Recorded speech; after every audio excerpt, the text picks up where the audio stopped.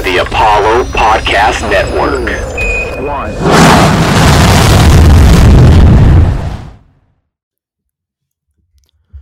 Hello and welcome to Cash Landing, the show where we fall ass backwards into the money. You get richer just by listening. This is a special midweek episode. I am your host, Ben, joined as always by my esteemed co-host, Aaron. We are going to be running over the NBA East for you tonight. This is going up on Wednesday evening, so you'll probably be listening to it on Thursday or anytime later in the week. But this is going to be the special midweek episode where we detail the NBA East. Go over the over-unders. We did this last year to, mixed results, and we're going to go ahead and do it again. So with that, Aaron, how you doing? How are you feeling? I'm doing pretty good. I was excited for this podcast. You know these basketball over-under podcasts are some of my favorite shows that we do. I really enjoyed doing it last year, and I'm looking forward to doing it again. We got the Eastern Conference this week, and then we will be back at a similar time next week for another midweek pod where we will do the Western Conference, which might be even more exciting than the East. Yeah, I mean, I think historically the West has always been a little more interesting to talk about, but as far as value goes, I think there certainly is some in the East, and we're gonna try and get ourselves there, and then try to get you there if you're looking for any sort of advice on taking these over unders right now. What are we looking at, Aaron? Are we looking at Bovada lines? Yeah, so these are all the Bovada totals right now. They were all posted besides the Wizards updated one because of the big Wizards trades lately, but we'll get to that when we get to the Wizards. Just a couple things to note here at the top. This is a 72-game NBA season as opposed to the normal 82-game season. They will be playing in their home arenas. I'm sure there will be very limited fans. A lot of teams won't even have fans at all. And then a little bit of a change for the playoff format to note this year. It doesn't apply too much to the totals, but just in general. Now, 10 teams technically make the playoffs, and they're going to have a little play-in tournament between the 7 through the 10 seeds. So basically, the 7 and the 10 play each other, and the 8 and 9 play each other.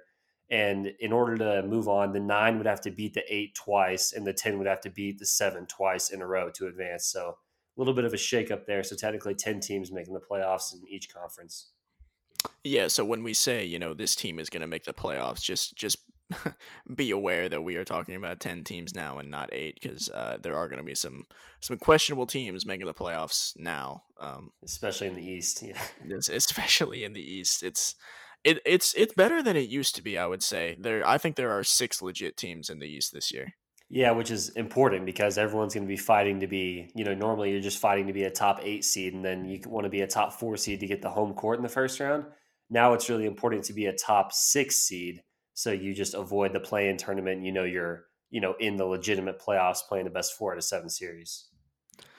Yeah, and speaking of a team who, we could reasonably expect to be in that 7 to 10 seed last year and the year before that, and seemingly every year since the beginning of time, we're going to jump into the Atlanta Hawks. Their total is posted at 35.5. So, Aaron, I'm going to let you go over the transactions and then, say what you think about that total. Yeah, so 35.5, so basically right on a 500 team this year. They added Bogdan Bogdanovic from the Sacramento Kings, a nice little offensive scorer, slasher, shooter. Danilo Gallinari, Rajon Rondo, and Chris Dunn. And then they lost Jeff Teague and Dwayne Dedman. So overall, I think it was a pretty good offseason. They definitely added some nice offensive pieces. We can both agree with Bogdan and Gallo. Those are really good offensive players. We know Rondo has pretty good games every now and then. Don't expect too much from Chris Dunn. But when we're looking at 35.5, I'm going to take the over. It's a really deep roster when you look at it at each position. They have nice players at each spot. The offense is going to be great. A common theme this year, if we're talking about DFS or just looking at totals every single night, the Hawks game is going to be one of the highest totals on the board consistently throughout the year. And that's because they've got the offensive lineup of, Trae Young, Bogdan, Gallo. Collins is really nice. They've got Capella. The bad thing is those guys are not great defenders. So I'm worried about defense. But I'm going to take the over 35.5. One other thing I really want to note is I think a big factor this year is the teams that didn't make the bubble have not played a game since March. And the teams that did play the bubble, were playing kind of a grueling schedule there into October. So these teams that didn't make the bubble are going to have more rest. They're going to have more energy early in the year. I think the Hawks will probably be the number one team that benefits from this. They're really young. They'll have a lot of energy. So, yeah, I'm going to take the over. And what do you think about that? I totally agree with you on the over. I think I'm going to push back a little bit on the defense part. I totally agree. We made a joke in one of the football podcasts about, if how many times are Trae Young and Danilo Gallinari going to be put in a pick and roll together? Because it's true that is going to be horrible. But they do have two young sort of fringe elite defenders in DeAndre Hunter and Cam Reddish who are in line for more minutes as they get older and mature and understand the NBA a little bit more. I think that's going to help the perimeter defense a lot. And Clint Capella is a good interior defender. Obviously, you get him out on the perimeter, he's bad. But they do have good defense at certain positions. They're not as bad as, say, the Chicago Bulls, who we will also get to. I mean, in the games where the Hawks and the Bulls play each other, they might actually score 250 points. But that's neither here nor there. It's just, I think it's weird this is such a deep team. Not only is the starting five impressive, but even the second options at every position are like pretty good. I'm also going to go over on the 35. So I think this is an over 500 team pretty convincingly. Yeah, I'm with you there. I do like Hunter as a defender. Reddish, he's got the tools to be a good defender. He hasn't really put it all there yet. One of them, I think, is going to need to take a big leap, along with maybe Kevin Huerter, who I'm not giving up on. I do like Huerter a little bit. I like Huerter as well. I thought Tyler Hero was going to be closer to Huerter than Tyler Hero, but I guess we'll get there when we get there. Yeah, we will. So, yeah, one of those young guys takes a big step forward. They've got the depth, and when you've got a really explosive offensive team like that, that will help you beat up on the bad teams in the league. We're going to talk about the Knicks. We're going to talk about the Pistons, the Bulls. I think the Hawks are now a tier above those teams just because they should be able to just go in and outscore them, even if the defense isn't completely locked in. Yeah, I totally agree. And these two additions that they made sort of indicate that they believe in this young core. Bogdan and Gallinari are, additions that you make if you expect your team to make the playoffs, for sure. Yeah, and then we didn't even really talk about Trae Young, but, obviously he made a big leap last year. He's already a great offensive player. You can expect him to take another leap, and, that's what they're looking for, from a guy that they traded up for and drafted instead of Luka Doncic. So sorry, Hawks fans, for bringing that up. It's hard to even. Trae Young was like, he wasn't as good. I'll never say that, but it's, they're not worlds apart. Yeah, they might be worlds apart, not in the fact that, Luka's amazing and Trae Young is bad, but like Trae Young is good and Luka might be like a multiple time MVP. So that is a big difference there. Yeah, I can get behind that. But, you can't be mad with it's not like you missed on Trae Young. Yeah, it wasn't like they drafted, Lynn Bias. Kwame Brown. Oh, my God, dude. Anyway, moving on. We're going to go into the Boston Celtics, who their total is at 45.5 wins, which seems a little high to me. They added Jeff Teague, Tristan Thompson, and I'm sorry, what's the rookie draft pick? Yeah, Aaron Nesmith. There you go. And then they lost Gordon Hayward, Enes Kanter, and Brad Wanamaker. It's really hard for me to pick against Brad Stevens because Brad Stevens is such a good coach, but I do trust him more in the playoffs and the regular season. I think this roster got thinner by getting rid of Gordon Hayward and their guard depth. I know Jeff Teague, obviously adds a little dimension in there, but Jeff Teague is not what he once was. I'm going to take the under. I don't like doing it, but I am going to take it. They're one injury away from being actually a not very good team. Yeah, I'm pretty much exactly with you here. I'm taking the under. I'm not, this isn't one of my more confident picks just because they're a solid team. They've been together for a while and they do have Brad Stevens and two really good young players. But, we talk about the depth, especially at the guard position. They've got Kemba and then they've got Marcus Smart. And then after that, it's pretty ugly. We saw nothing from Romeo Langford. A lot of people thought they reached for Nesmith in the draft. He's just kind of a shooter. He might not be able to defend or move around too well. Basically, you're relying a bunch on Jaylen Brown and Jason Tatum, which I think, that's fine because they're two great players. They're probably going to get even better this year. Tatum could even ascend to MVP level if everything works out perfectly. But I think they're a little bit too reliant on those two guys. The Hayward loss is important. It's a very quick turnaround for Kemba Walker and his old man knees. So if anything were to happen to Tatum and Brown, that would be a disaster for this team. I think there's just not enough depth for me to confidently say they're going to be over 45 and a half wins in a season with only 72 games. I still like them when it comes to the playoffs just because of, Stevens, and they're going to be good on defense and you can have a tighter rotation. But yeah, when it comes to the regular season, I could see a couple things going wrong here. So I'm going to agree with you on the under 45 and a half. Yeah, man. Honestly, even if let's say like Marcus Smart goes down, I mean, they have one plus defender left on the floor. If Marcus Smart, it's Jaylen Brown. It's just thin. Yeah, they don't have the guard depth. I mean, it's important to mention when they lost Hayward, they got a trade exception. So basically, you know how if you're playing like NBA 2K, you have to, when you trade people, the salaries have to match. Basically, the Celtics, they have a $28 million trade exception. So the salaries don't have to match up to $28 million. So they can take on way more than they're dishing out. They'll probably use that at some point during the year, but it might not be a perfect fit. But yeah, as of right now, the roster is thin. It's not as deep as the Celtics usually are.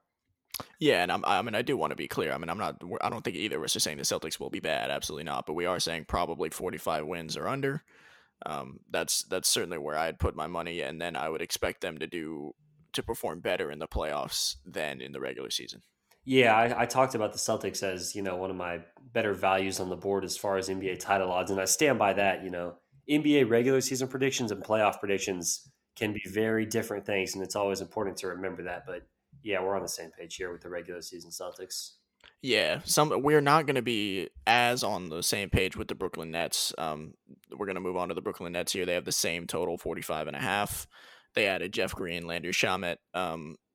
Kevin Durant is presumably going to be healthy for this season. Kyrie Irving is presumably going to be healthy for the season, and they lost absolutely nobody. So, Aaron, I'll let you go ahead and take it, and then I'll come in afterwards. Yeah, I'm definitely going to take the over here. People might be scared to do it because I think it's a new team. But look, it was a new team with the Clippers last year. They were well on their way to going over their win total before, the whole COVID thing happened. And I think this is going to be a similar thing here. There's going to be high expectations for them, but I think they're kind of just going to meet the expectations because when you have a guy, especially like Kevin Durant and Kyrie Irving to a lesser degree, they just win games. We've never seen Kevin Durant in the Eastern Conference that could just be, he could just destroy some of these Eastern Conference teams. I'm a little worried, Kevin Durant's making these classic Kevin Durant's comments about how all the recovery was so brutal. It's a grind every single day. I'm just trying to do my best. We'll see what happens. Not really the most positive comments that we could hear from KD about his, Achilles right now, but it's not going to affect the jump shot. I don't think he might be a little less dynamic on defense, but overall, the roster is very, very deep as currently constructed, which is one reason why I like the over. And I also think it's still in play that they trade for James Harden. And if they do that, the roster obviously won't be as deep. But if you can tell me I can get over 45 and a half on a team with Durant, Harden, and Kyrie, I'm going to take that immediately. So this is actually one of my favorite overs on the board right now. I would go bet it right now at 45 and a half. Hope for a Harden trade. And if not, I still think Durant runs through this conference. Yeah, so full disclosure, initially I had the under here because I don't believe in Katie's comments definitely scared me. I don't believe in his health. I also don't believe that him and Kyrie are going to gel particularly well on the court in the first year. I think it's different than the Clippers.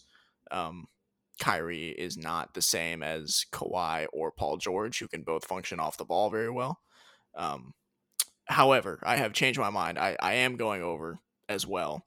I think I don't think Houston ships Harden to them. I say this as a Rockets fan, so take it with a grain of salt, but a lot of these reports sound like they're sort of not going off a whole lot. I saw a report yesterday or 2 days ago that Harden said himself he approved of the 76ers as well. It's not Brooklyn or bust. They can send him other places.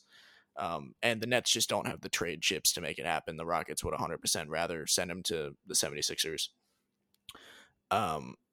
As it stands, I think the roster is definitely really fun.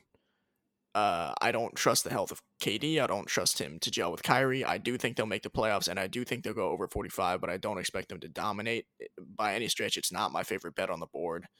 But all that being said, the Nets probably would have won 41 games last year, and that was with Kyrie hurt and Karis LeVert hurt for large portions of the year. So you add KD, Landry Shamet, you basically add back in Kyrie and LeVert. I would probably say that gives you 4 wins. So I agree. I like the over. I just don't like it as much as you do. Yeah, I mean, the one thing we can count on with Brooklyn is there's going to be drama. There's going to be a lot of mocking them on Twitter. There's going to be memes, and I am definitely excited. I mean, we saw when they asked Kyrie about how Steve Nash is doing as the head coach.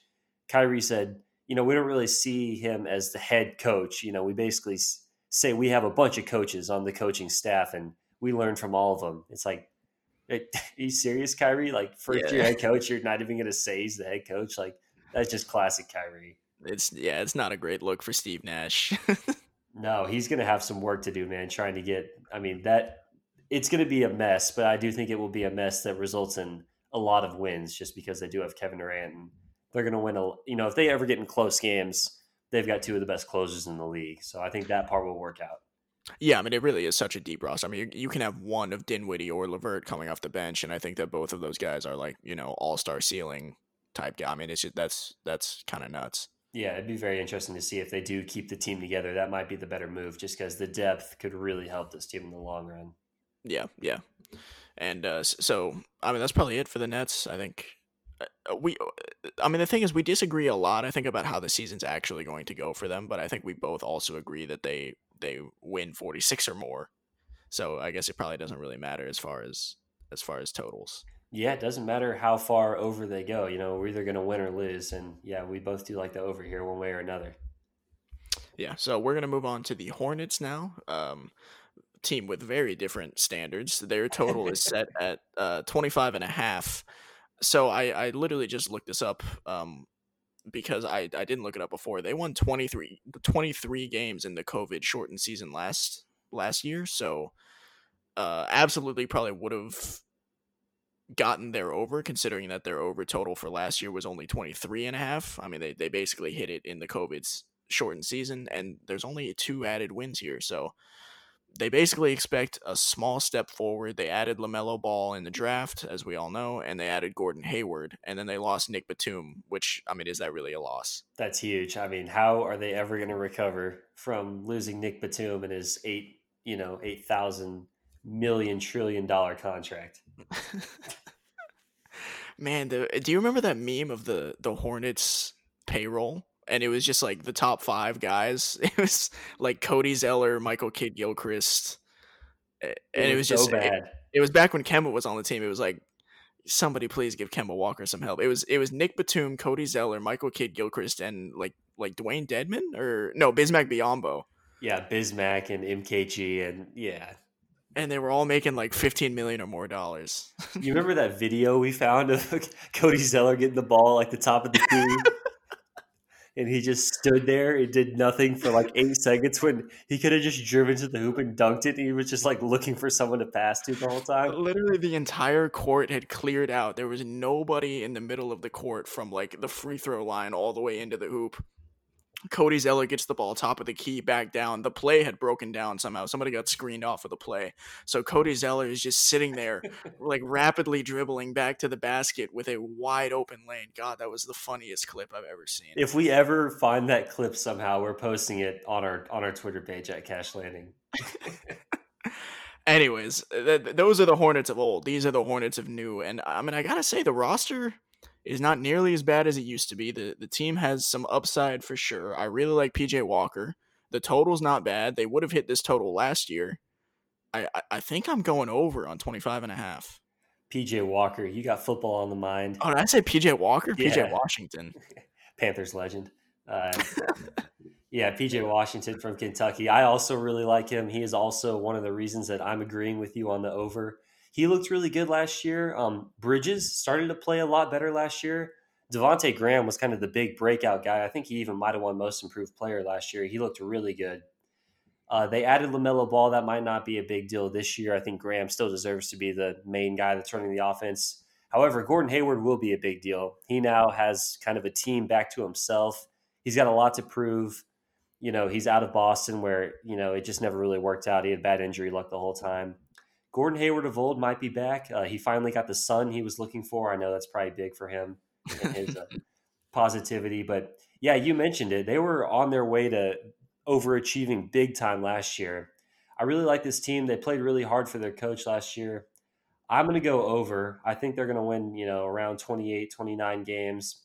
Maybe push for like a 10 seed to get demolished in the playoffs. But yeah, I do like the over here at 25.5. I think it will be kind of a fun team to watch. Washington growing, Graham growing. We never know about LaMelo. Hayward will be fun. So yeah, I'm going to go over here. Yeah, I totally agree. I think, and again, I think Brandon Clark is probably my favorite rookie from last year, but PJ Washington is a close second. I thought he was really good. He's going to get some more minutes, which was the big thing. He was playing 22 minutes a game last year, which just isn't really enough to make the impact on the court that a good two-way guy like him can. And so I think that Gordon Hayward, he doesn't even have to be old Hayward for this over to hit, like, at all. He can be 70% of what he was in Utah, and I think this over is a lock if he is that. Yeah, no, we both really like this one. I think it's not a bad roster. They played hard last year, and I think they'll play hard again. The young guys, they could presumably get even better. So I actually do kind of like this team. Did you say bad roster? I heard you say bad roster, I think. Oh, I meant to say, not a bad roster, a fun roster, a young, exciting. No. You said not a bad roster, but the phrase bad roster had me thinking about the Chicago Bulls, who we're talking about. Who we're talking about next. I see where you went with that. With the total of 29.5. Neither one of us like this team very much. I'm higher on them than Aaron is. I'll let Aaron go first and see if I can maybe rebuttal my way into Chicago Bulls love a little bit. Yeah, so basically their only addition was Patrick Williams during the draft out of Florida State. They lost Chris Dunn. The total here is 29.5. I'm strongly taking the under here. The roster, if you look at it, it is very bad. Lauri Markkanen is the only player that I really like. They don't even use him enough because, they're too busy using Zach LaVine all the time. Kobe White, Zach LaVine, it's such a bad backcourt, and we know how important backcourts are in today's NBA, especially in close games. 30 wins, I just think that's way too high. I think this should be more around, 24, 25.5. I think it's a really bad team. I think it could, end up being one of the worst teams in the league. I think they could have a really high draft pick in the lottery next year. I don't see a path for this team to be very good unless they finally free Markkanen, which they never have in the past. And even then, he's good, but he's not good enough to carry this team. Zach LaVine, I don't trust him. So yeah, I really don't like this team at all. I'm going to go under 29.5 pretty aggressively. Yeah, so they won 22 games last year in the COVID-shortened season. That was with Wendell Carter Jr. injured for 55 of those games. I'm not quite as low on them as Aaron is. I think Wendell Carter is actually the best player on this team. I think he's legitimately good, and I hopefully he can be more healthy this year as a third-year pro. But Otto Porter, Thomas Satoransky, they're also fine, but that's about it. I don't love the roster either. I'm gonna take the under as well. I think they win 26 games, 27 maybe, but the defense is just atrocious. Last year watching the Bulls play defense, it was hilarious. It's like a 48-minute plane crash. It was horrible, and I think it will continue to be horrible, mostly because Chris Dunn was the only good defensive guard they had besides Satoransky, and they traded him away. So, if I had to pick a number, I'd say probably 25, 26 wins for these Bulls. Yeah, we're in agreement here, and if we can confidently think it's 3 or 4 wins off, that's when you really got to attack and see that one as value right there. So this is definitely one of my favorite unders. I just don't like the Chicago roster. I would be very shocked if they're making any kind of noise in the Eastern Conference. Yeah, I will say I think they are above the tier with the worst teams. I think there are 2 teams in a tier of their own, and it's not the Chicago Bulls. So, you think they might be the worst team in the league? I don't think they're really even going to be close. I think they're going to be closer to the Hornets than the bottom of the pile. Yeah, that's definitely fair. I think on paper maybe they're not there yet. I just think the season could go so horribly wrong where at the end of the year they are in that tier. But there's also a path where they're not horrible, but I think they might be. All right, well, we can move on to the Cleveland Cavaliers, who have a total of 22 and a half. They actually made some moves this offseason. I'll let you go ahead and take it. Yeah, they added Thon Maker, JaVale McGee, Isaac Okoro, the rookie from Auburn, Damian Dotson. So, a lot of moves. You can't really say they're notable. They lost Jordan Bell and Tristan Thompson, probably the most important thing there, losing Tristan Thompson. So, yeah, after seeing all those very exciting and flashy transactions, Ben, where are you going with the 22 and a half? Yeah, I mean, you're gonna make fun of me because I'm going over. It's not because of the transactions. I can promise you that much. But Okay, good. I do think that this team can win 23 games regardless. You don't like Colin Sexton and Darius Garland. I don't particularly either. But I will note that most of their problems are just like inexperience dependent. I mean, they don't really know how to run an NBA offense, and that's something that they can learn as time goes by. And with young players, time is always going by. So they have guard skills. They have actual ceilings if they learn how to operate an offense more efficiently, which I think that they, are going to begin to do. I'm also a huge believer in Kevin Porter Jr. as a wing. I think he does everything that you need in the modern day NBA. And I like C.D. Osman as well. He's a solid NBA starter. And the big man depth is just really, I mean, if they can just get average play from these guards and forwards, they're going to hit the over. Damian Dotson is a sharpshooter. He can provide some much needed shooting to this team because at this point it's just Osman and Dotson. So, Andre Drummond, Kevin Love, Larry Nance Jr., they just need to do what they've always been doing. And then I think all these other guys can take steps forward. I'll go over the 22 and a half. Yeah, so I'm on the opposite side of you here. This might even be the first time we're disagreeing. I'm going to go under 22 and a half. I just think it's funny. They're three best players that you talked about, Andre Drummond, Kevin Love, Larry Nance.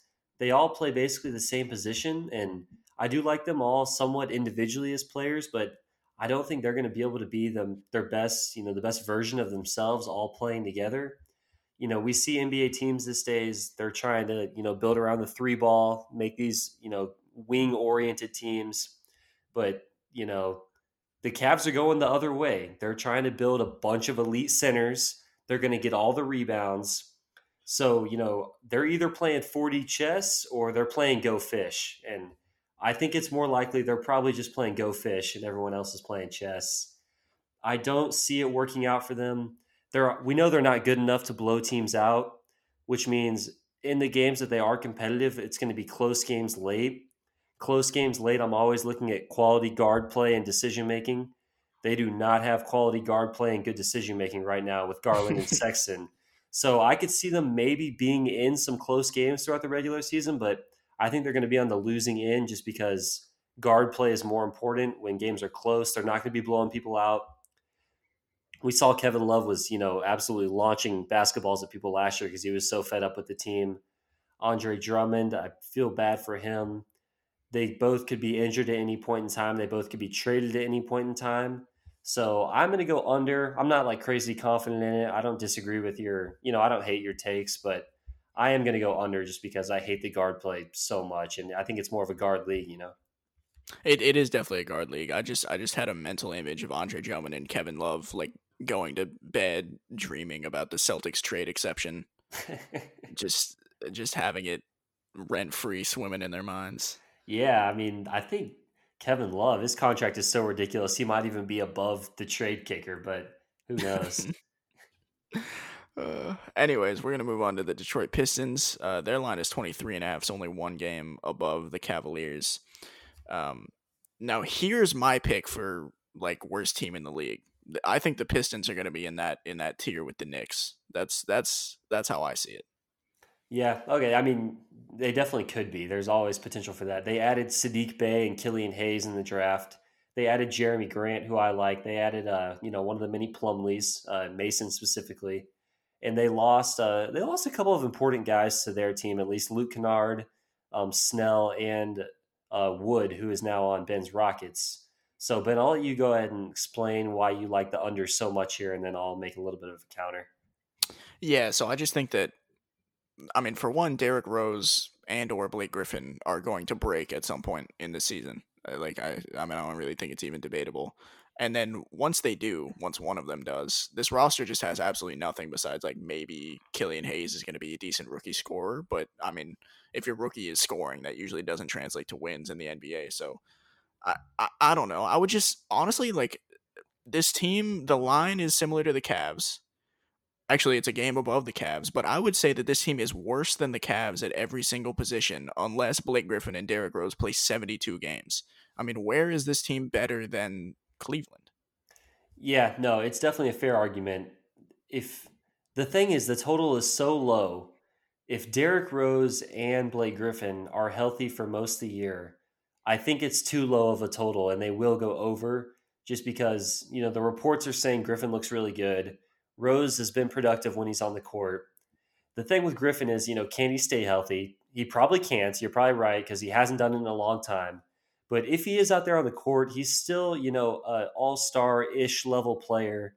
He's capable of, big games. He can do it on both sides of the floor. He can grab a bunch of rebounds. So they have the experience to win close games that they're in late with Derrick Rose and Blake Griffin. I think this is a good team to pass on just because it's so dependent on the health of Derrick Rose and Blake Griffin. I think the rookies might be pretty good. I kind of like both of these guys, but I definitely can't I argue agree with your with that. logic. Yeah. I agree with that. I think both the rookies might be pretty good. Yeah, and I really like Jeremy Grant too. He was really good with the Nuggets at the end of last year. I liked him when he went to the Nuggets way back in last offseason.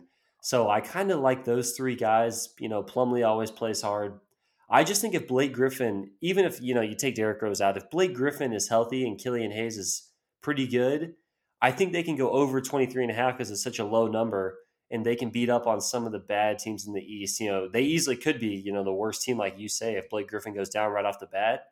But I would probably lean slightly to the over. I'll say over for the point of us picking on the podcast, but this feels like a team I would just stay away from. Yeah, I mean, I also like Jeremy Grant. I think we were watching League Pass in your dorm room freshman year or whatever. We were watching Jeremy Grant on the Nuggets, kind of going, man, I wish they freed this guy. And now, he picked the Pistons over other teams because he expects an increased offensive role. But even with all that said, I'd rather have Christian Wood and Luke Kennard over Jeremy Grant and Killian Hayes. So I don't know. I mean, I don't expect them to be any better than they were last year for sure. Is what I'll leave it at. Yeah, that's definitely fair. All right, I'm ready to. All right, so we've now covered the Hornets, Bulls, Cavs, and Pistons, 4 teams in a row. If we want the status of the Eastern Conference, these are 4 bad teams. Those are very bad teams. Let's go on to not so bad of a team. Yeah, we're going to go to the Indiana Pacers. Their total's at 39.5, so that they got to win 40 games to hit the over. They did nothing in the offseason. Not a damn thing, huh? No, I there was absolutely nothing of note that warranted me typing it down on this document. Nothing that I thought was important. I mean, the Oladipo thing is the big offseason story. He reportedly wants out. He's demanding a trade. There's probably not much of a trade market for him because ever since he came back from his injury, he has been nowhere near Victor Oladipo that we became used to seeing. So the Oladipo thing is kind of the big offseason thing. We'll see what happens. But as far as actual transactions that have happened on paper, it's pretty similar to last year's team. It would be really unfortunate if that Oladipo year was a fluke because, I mean, first of all, I had Oladipo on my fantasy team that year, so I grew pretty attached to him in the year where he just miraculously became a top 3 shooting guard. But even besides that, I mean, he made the Pacers really fun to watch that year. And ever since then, I've sort of I tune into the Pacers whenever I see they're on. And with that said, it's not just Victor Oladipo. I think the rest of the roster is also fun and exciting and good, and they're a really balanced roster. So I'm going to go over on this as well. I think 40 wins is definitely doable for the Pacers with Victor Oladipo or without. Yeah, I'm with you on the with or without Oladipo thing. I don't really think it's too important because he's not one of their best players anymore. I don't really think it was a fluke season just as much as he just hasn't been the same guy after the injury. I think the injury took a toll on him. He was a freak athlete before. He hasn't been the same ever since. He doesn't seem to have his confidence back. So, yeah, I agree with you. He's probably never going to be that same guy. But I don't really care because I really like Brogdon. I really like Turner. And then Sabonis was just awesome last year. He's getting better and better every year. TJ Warren was one of the best players in the bubble. I'm not expecting that to carry over, but he did have a nice year along with the other wings they have. Lamb, he's also another good guy they have. So it's just a pretty good roster. They have a good coach in Nate McMillan. They are definitely solid enough to beat up on the bad teams that we just spent 30 minutes talking about. So I am with Ben on this one. I also like the over 39.5. It's a good defensive team. They know what they're doing. They're a solid team. They've got good decision making from the guard standpoint. They've got talented players in the front court. Sabonis is an all-star. Warren and Lamb play really hard on the wings. So I just think it's a really solid team all around. So I am pretty confident going over 39.5 with this team that should be able to, beat up on the bad teams in this conference. Yeah, I mean, really, just the 6-man sort of rotation of Brogdon, Lamb, Oladipo, Sabonis, Warren, Turner is just a lot of people to guard at the same time on the court. Any one of them can do anything at any given time, and we keep waiting for the Miles Turner step forward, and I still think it's going to happen some year. I don't think his development is capped, by any means. So, we agree there. I don't think there's too much more to say about the Pacers. I think I expect them to be like a solid 5-6 seed, and that's where they're going to be. Yeah, I just think it's kind of important to note. We both like the over, and we're kind of discounting Oladipo. There's always a chance, if he's back to 80% of peak Oladipo, that's just another bonus for this team and another reason for them to go over. So if we like them, the over without Oladipo, if somehow the Oladipo thing works out and they do want to bring him back, he decides to come back and he is better, that's just another bonus to your bet right there. Yeah, for sure. And man, I don't want to talk about this team, but I guess we're going to talk about the Miami Heat. Oh boy, I feel I'm like legitimately embarrassed because so we did this last year on our radio show. We did the same over under thing, and I took the under on the Miami Heat, which was set at I don't know 36 games, 38 games, something like that last season. Yeah, it was one of the rare occasions where you were very strong on one side and I was very strong on the opposite side. That usually doesn't happen to us, but it did last year on the Heat. Yeah, and I could not have been more wrong. We all saw the Heat go to the finals, and I mean, so all the reasons I had them going, I basically had them going 500. It's because I didn't think Jimmy Butler had enough of a supporting cast. I thought it would be like the Jimmy Butler show. Turns out Duncan Robinson is an absolute sniper. Bam Adebayo just developed into an all NBA big man like in a year, and Tyler Hero is actually good at the NBA level. And then Kendrick Nunn came out of nowhere and scored a lot, and Goran Dragic, repeated to be Goran Dragic, which I didn't think he could do at 40 years old. So, whoops. But all that being said, all of these guys are back. This team should only get better because they're gelling more. They lost some role players and added some role players, but I'm definitely going over, and I'll let Aaron go ahead and talk about those role players. Yeah, so they added Avery Bradley, they added Mo Harkless, they lost Jay Crowder and Derrick Jones Jr. But, we saw this team last year in the playoffs. I think it was a big step for them. They now have an identity.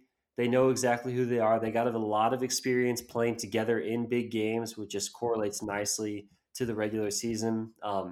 Tyler Hero was awesome last year. Ben was hating on him before after the draft. He didn't really like him. He didn't think he'd be great. I still don't like him, but I acknowledge that he's a good basketball player. Yeah, now here we are a year later. Tyler Hero's, closing out games in the Eastern Conference Finals, and Ben is now modeling his jump shot after him. Sources have it. It's true. I am doing that. So yeah, I really like this team. I mean, Hero and Robinson are absolute snipers. Ben talked about Adebayo. He's going to take another step. He was absolutely amazing last year. He looked like Draymond Green out there with even more size. Avery Bradley sat out the bubble, so the rest of the team might be a little bit tired, which will be, it'll be even more important for Avery Bradley to come out and be able to defend the best guard on the opposing team. He'll have fresh legs. I love Spoelstra so much. He's probably the best coach in the NBA if I had to, pick just one. 44.5 seems low. I'm going to go over. I really like it. I don't think the playoff run was a fluke.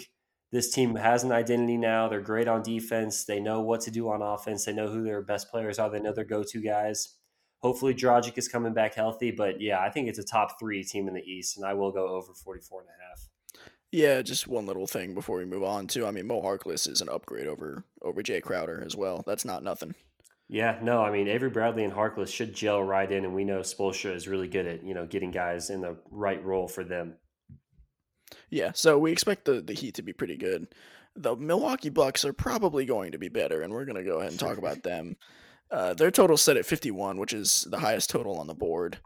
They did a lot this offseason. They went ahead and added DJ Augustine, Torrey Craig, Bryn Forbes, Drew Holiday, and Bobby Portis. In those transactions, they gave up Eric Bledsoe, George Hill, Kyle Korver, Brooke Lopez, and Wes Matthews. So the Bucks, as you knew them, I mean, it's definitely not the same team. I would say they absolutely got better, though. Yeah, more significant transactions than what we saw from the Cavs, I would say. A little more notable players there. What, you mean you're not excited when you hear Thon Maker and Isaac Okoro? No, not as much as, adding Drew Holiday and Bobby Portis, the next great celebrity boxer. Yeah, I think they overpaid for Drew Holiday. The trade itself probably isn't great value, but the reason they did it was they're trying to win now and they're trying to keep Giannis. So anything that ends in a Giannis extension is a successful trade. But man, this team was a defensive juggernaut in the regular season last year, and they added Drew Holiday to that. So now they're going to be rolling out a lineup of, Drew Holiday, Chris Middleton, Giannis, Lopez. I mean, not Lopez, but Brooke Lopez. No, Brooke Lopez. Man, I'm very confused right now. Brooke Lopez is gone, but I think they added Robin Lopez. I think, yeah, I'll double check that. I think they have one of the Lopez's now, but either way, it's going to be a ridiculous defensive team with specifically Drew, Middleton, and Giannis. I think this team is just built to dominate in the regular season. The playoffs is a completely different issue when you have time to game plan to play them, 7 times in a row, and you can keep Giannis out of the paint. But we know Giannis is a man, just an absolute unguardable maniac in the regular season. He's been won back-to-back MVPs for a reason. I really like the over 51. It's just a lock. It seems like 51. This team is built to dominate the regular season. I believe. I'm sorry. Robin Lopez is the one who's gone. Brooke Lopez is the one who stayed. I confused you because I said the wrong name. Yeah, I put Lopez on the sheet, and we both thought Brooke Lopez, but they had both Lopez's last year, so they lost Robin. They lost Robin, but Brooke is the same. So yeah, Brooke Lopez still on the team. Good shooter, good defender. Right. And my initial reaction is just that this roster is so freaking good now, and they're also so long. I mean, they were long last year, like in terms of like literal wingspan. This is just a ridiculously long starting lineup. When you like Drew Holiday, Chris Middleton, Giannis, Brooke Lopez are going to be stealing and blocking shots like it's nobody's business. That is actually unbelievable defensively as well as offensively. And I can't see this team going under at all. This is my favorite over on the board. They absolutely dominated the regular season in the last 2 years, and they're going to do it again.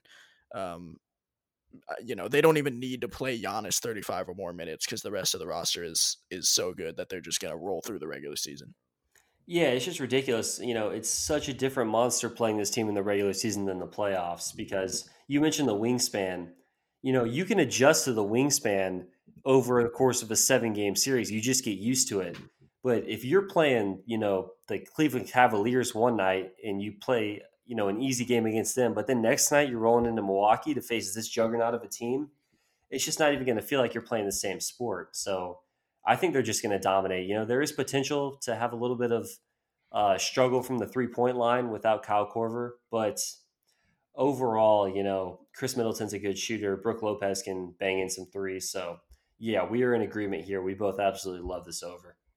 Yeah, I mean, Bryn Forbes was a good player with the Spurs. I expect him to be a really good sort of bench offense runner on this team as well. I don't see any real weaknesses here. DJ Augustine can also absolutely run the bench unit. There's going to be no drop off at all. No, it's just going to make the playoff exit even more devastating. I mean, I love some Giannis slander just because me and James Harden are having a little strained relationship right now, but I'll still ride for mine as long as he's on my team. But I'm always here for some Giannis slander. The meme of him launching the ball off James Harden's face, but it was actually the MVP trophy, was one of my favorites. Yeah, I get it, Aaron. But I mean, yeah, I'm also not really a Giannis lover unless he, goes to the Warriors, like all the rumors say. All right, and my long neglected second team that for some reason I have a soft spot for is the New York Knicks, who we are going to talk about next. This could not be more of like a 180 going from the Bucks to the Knicks. But we are going to talk about the Knicks. Their total is the same as the Pistons. Or I'm sorry, same as the Cavaliers, 22.5. They added a lot of dudes. I don't know. I don't really want to call them dudes. They added Alec Burks, Michael Kidd-Gilchrist, Nerlens Noel, and is that Isaiah Quickly? Yeah, it's Quickly is the rookie from Kentucky. They basically added a bunch of Kentucky players, but not any of the good ones that are in the league. And then, of course, they got Austin Rivers from the Rockets, and then they drafted Obi Toppin, who I think is actually going to be pretty good. Then they lost Taj Gibson, Mo Harkless, and Bobby Portis. So they did get rid of two of those power forwards. That's a step in the right direction. Props to the Knicks, and they only brought in Nerlens, even though Michael Kidd-Gilchrist, you could argue he's just a really short power forward because he's definitely not anything with the word shooting in it. Man, the funniest thing to me was just we saw there was Shams or somebody tweeted out something about the NBA free agent market, and Aaron texted me saying something about how the Knicks are going to scoop up Kyle O'Quinn and 4 other power forwards, and then like 10 minutes later they signed Nerlens Noel, and I was just like, yeah, Nerlens was one of the guys I named in the text. It was wild. Yeah, sometimes the jokes write themselves. Yeah, no, we can always expect we can expect the unexpected from the Knicks, except when it's signing a bunch of bad power forwards, because then we know that's going to happen. But yeah, I'm going to take the under 22.5. I'm not dropping any Woj bombs by saying that if you look at this roster, it is not good.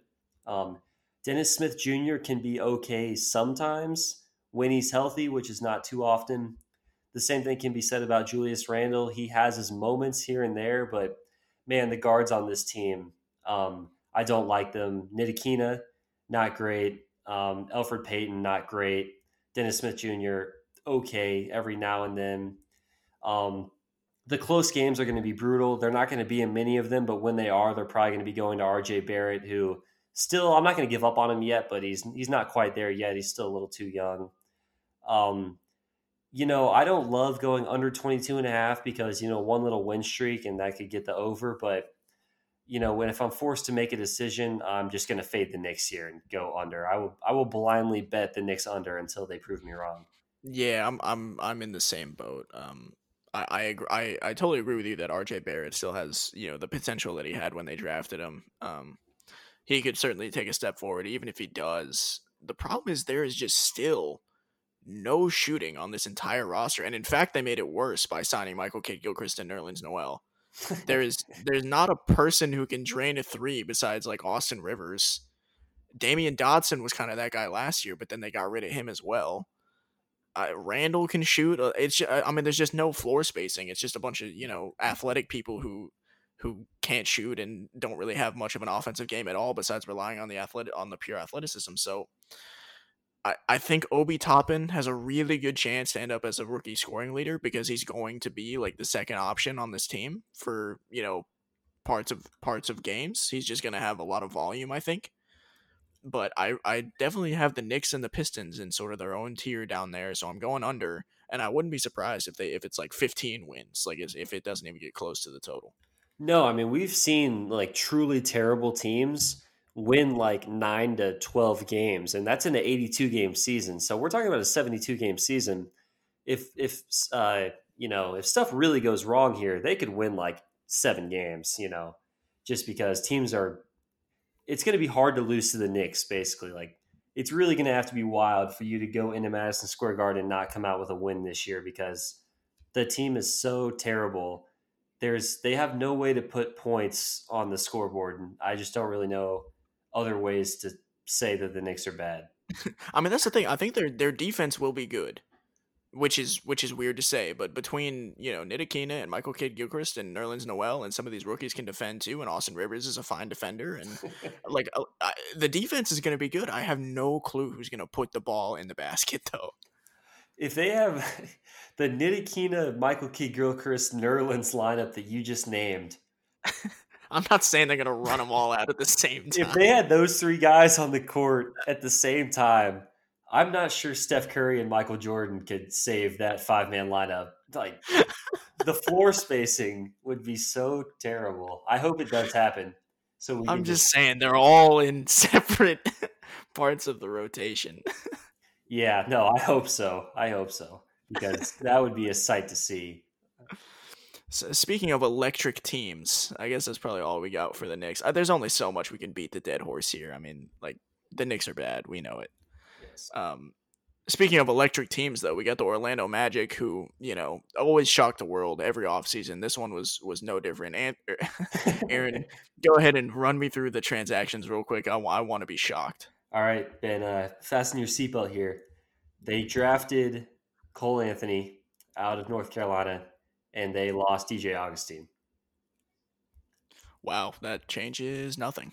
No, it's yeah, the Magic they're dangerously irrelevant when it comes to NBA basketball. It's just, I mean, just do something, man. Yeah, just do something one time. Like at least the Brewers, they are consistent with their signing of, you know, ridiculous bats that they don't need, but the Magic, they just don't even do anything. Yeah, and then hoping that Josh Lindblom can throw 150 innings. Yeah, and outduel Walker Buehler in Game 7. Yeah. Just horrible. But yeah, no, I mean, so the team is the same as last year, and the line reflects it. I mean, they won 33 games last year.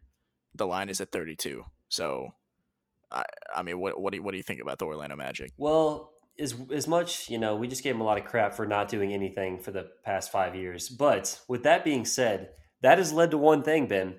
These dudes know how to play together because they have had the exact same team for many a years now. So Evan Fournier, Aaron Gordon, Vucevic, those guys have, played a lot of games together now.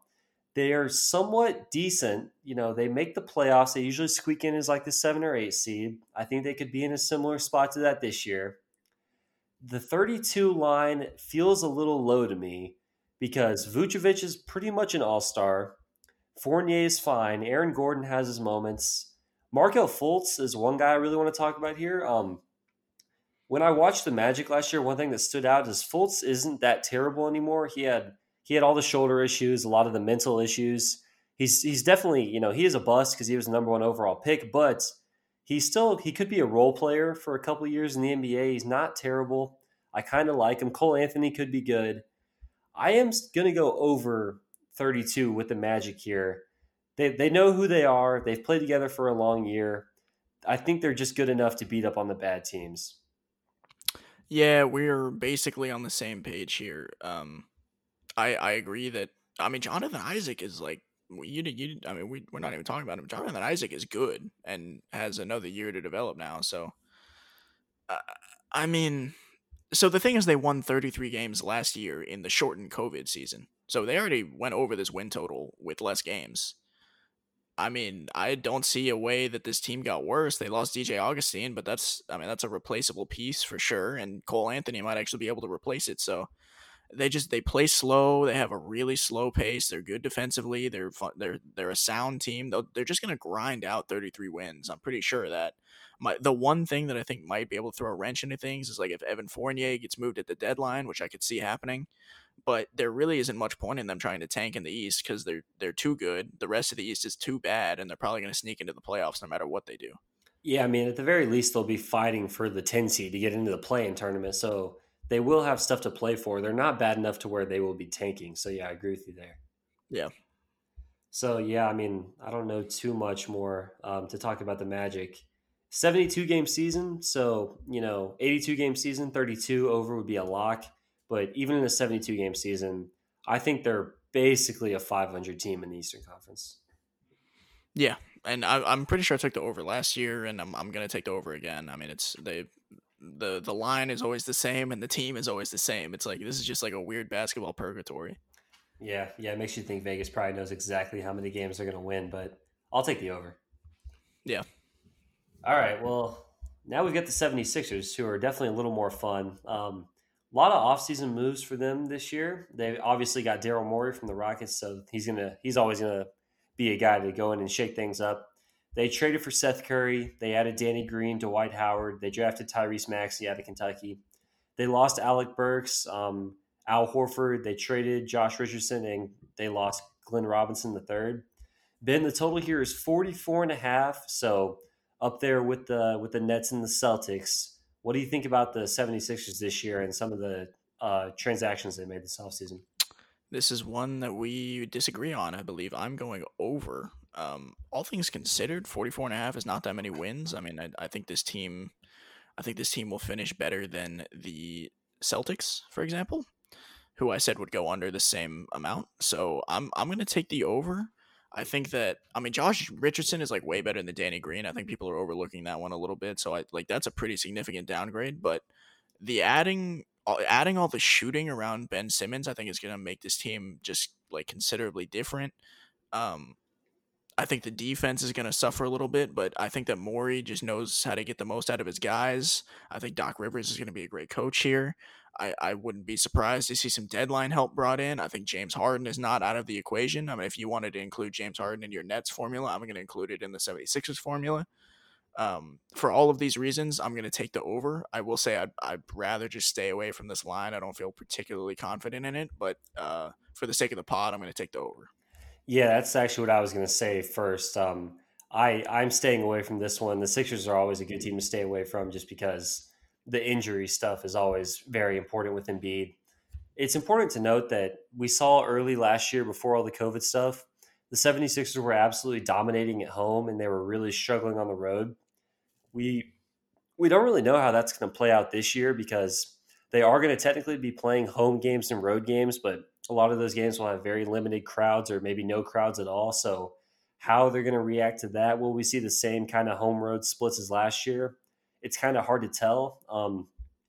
I do like the fact that they lost Al Horford. He was just losing him in that contract is a net positive. Adding Seth Curry is a good move. He's going to help the offense probably more than he will hurt the defense. Um, this team kind of put its hat on their defense last year in the regular season, so losing Josh Richardson will impact that quite a bit, but they still have potential to be a good defensive team with Tobias Harris and Embiid and Simmons out there. And Thibault. Yeah, and Thibault, who will probably get more minutes and is definitely an elite defender. I'm going to go under for the sake of the pod because they might not be as dominant at home.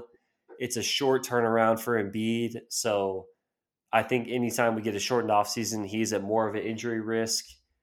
I'm not super convinced that the defense is going to hold up, but they'll hold up, but they might not be as dominant unless Thibault, completely gets a lot of minutes, which is possible. But I don't know. Something here is just telling me to lean under. I'm going to stay away from it, but for the sake of the pod, I'll go under. I don't really love Embiid in a short turnaround season with no home crowd. Yeah, 76ers are always tough to predict. I believe we both went over last year, however, and I think that worked out for both, or it would have worked out for both of us had they played, the full season. Yeah, I do wish they could have finished because I was really looking forward to tallying all those up. But hopefully this year they play the full 72 games so we can go back and look at this pod many days from now. Yeah, and with that said, we're going to go ahead and go into the Toronto Raptors, who I believe we also disagreed on last year. I don't think we're going to disagree on it this year, though. The line is at 42.5. They don't actually technically have a home stadium, right? They're playing in Tampa. They're the Tampa Raptors. The Tampa Raptors. Man, that sounds weird. They added Aaron Baines, DeAndre Bembry, and Alex Len, and then they lost Marc Gasol, Rondae Hollis-Jefferson, and Serge Ibaka. Yeah, I think that's pretty significant there. I mean, that's kind of one of the main reasons I really like the under this year, under 42.5, is because of the offseason.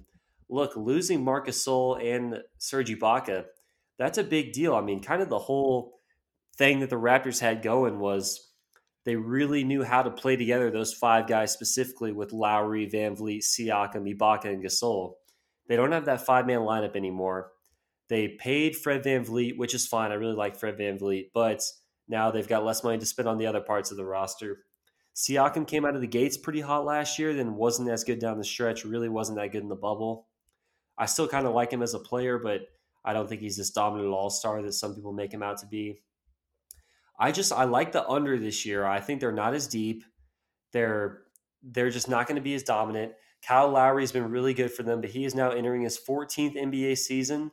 So I think this could finally be the year that the age starts to show for Lowry. It's a really quick turnaround for him and his body. We know he plays really physical basketball. Teams no longer have to venture all the way to Canada to play them. They just get to go down to Tampa. So I think this is the year the Raptors finally take a step back, even though they have a really good coach in Nick Nurse, I'm going to go under 42.5. Yeah, there's just so many things going against them. They don't have their true home stadium. Uh, I mean, even if fans are allowed in, how many Raptors fans are there in Tampa? Like that are even that can go support them. Siakam looked really bad at the end of last year. Kyle Lowry is old. They lost. I mean, Serge Ibaka is like a huge deal. That is a really big deal. And Aaron Baines is not as good as Serge Ibaka at the things that, Serge Ibaka did for this team, especially. So I agree. I'm gonna go under. I know that if you listen to our radio show last year, I didn't really believe last year, and then Siakam emerged, and I sort of looked dumb. But I'm gonna double down on the non-belief, um, and I'm gonna give Aaron a little bit of credit because he recognized Fred VanVleet as being elite before most. So that was very sharp by you.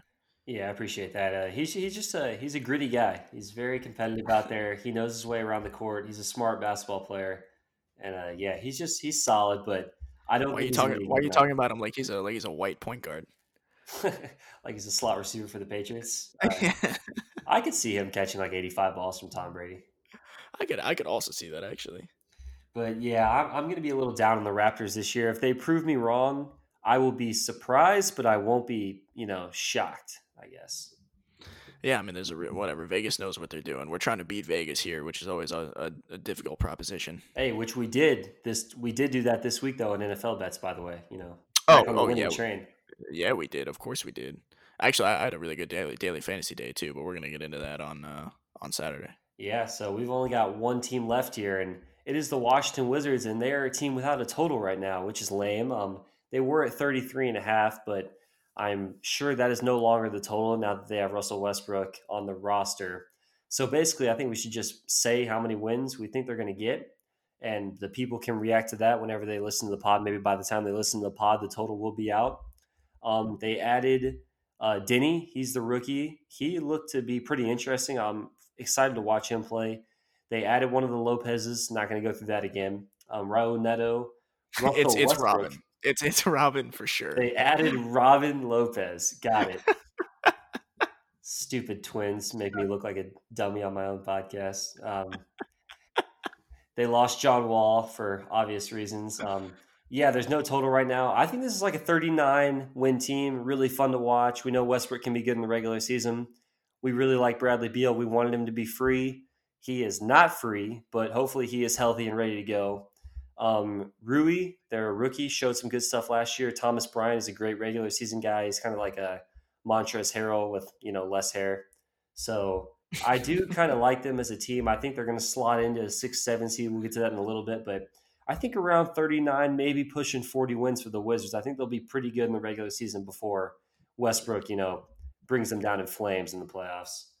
Russell Westbrook and Scott Brooks reunited once again. I never thought I'd see the day. Oh, Kevin Durant laying in the bed with the picture frame meme. He misses them so much. Yeah, I liked Rui enough as a scorer last year. He does absolutely nothing other than score the ball, which is a little bit of a problem.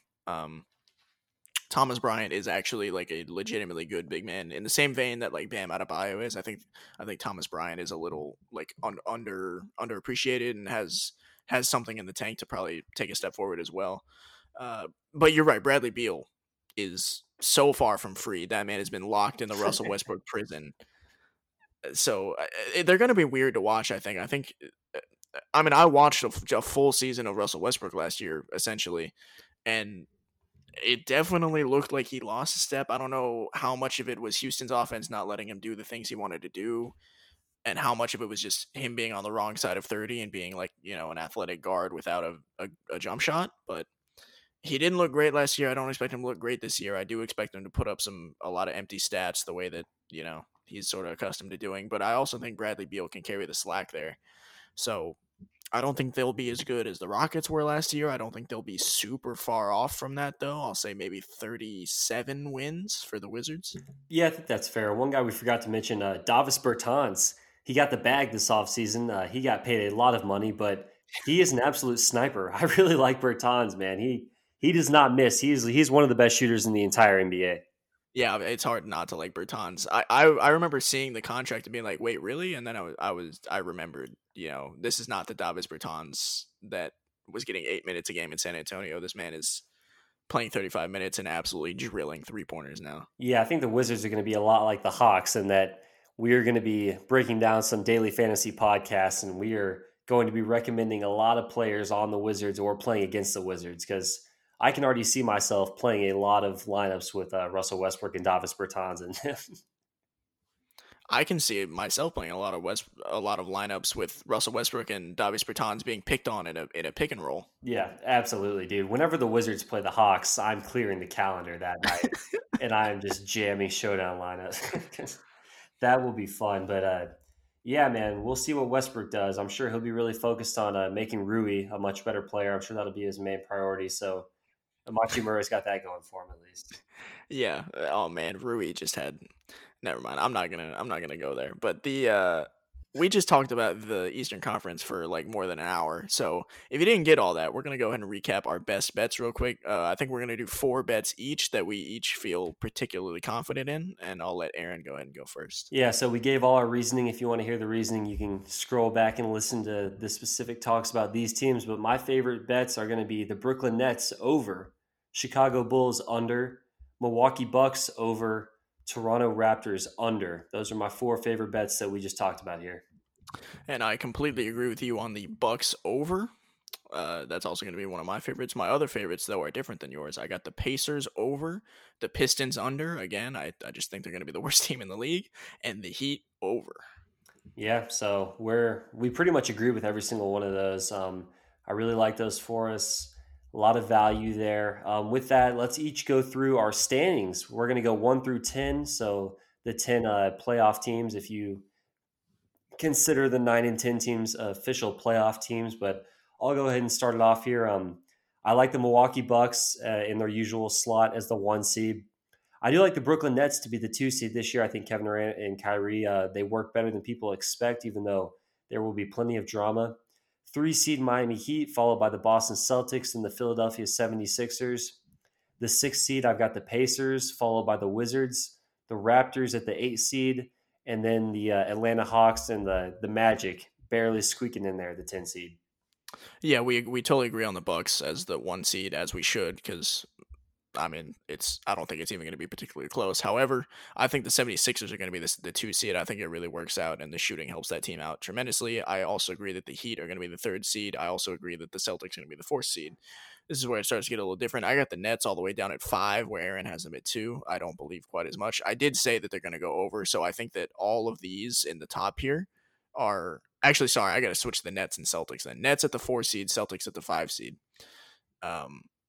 And then I have the Pacers at the 6 seed.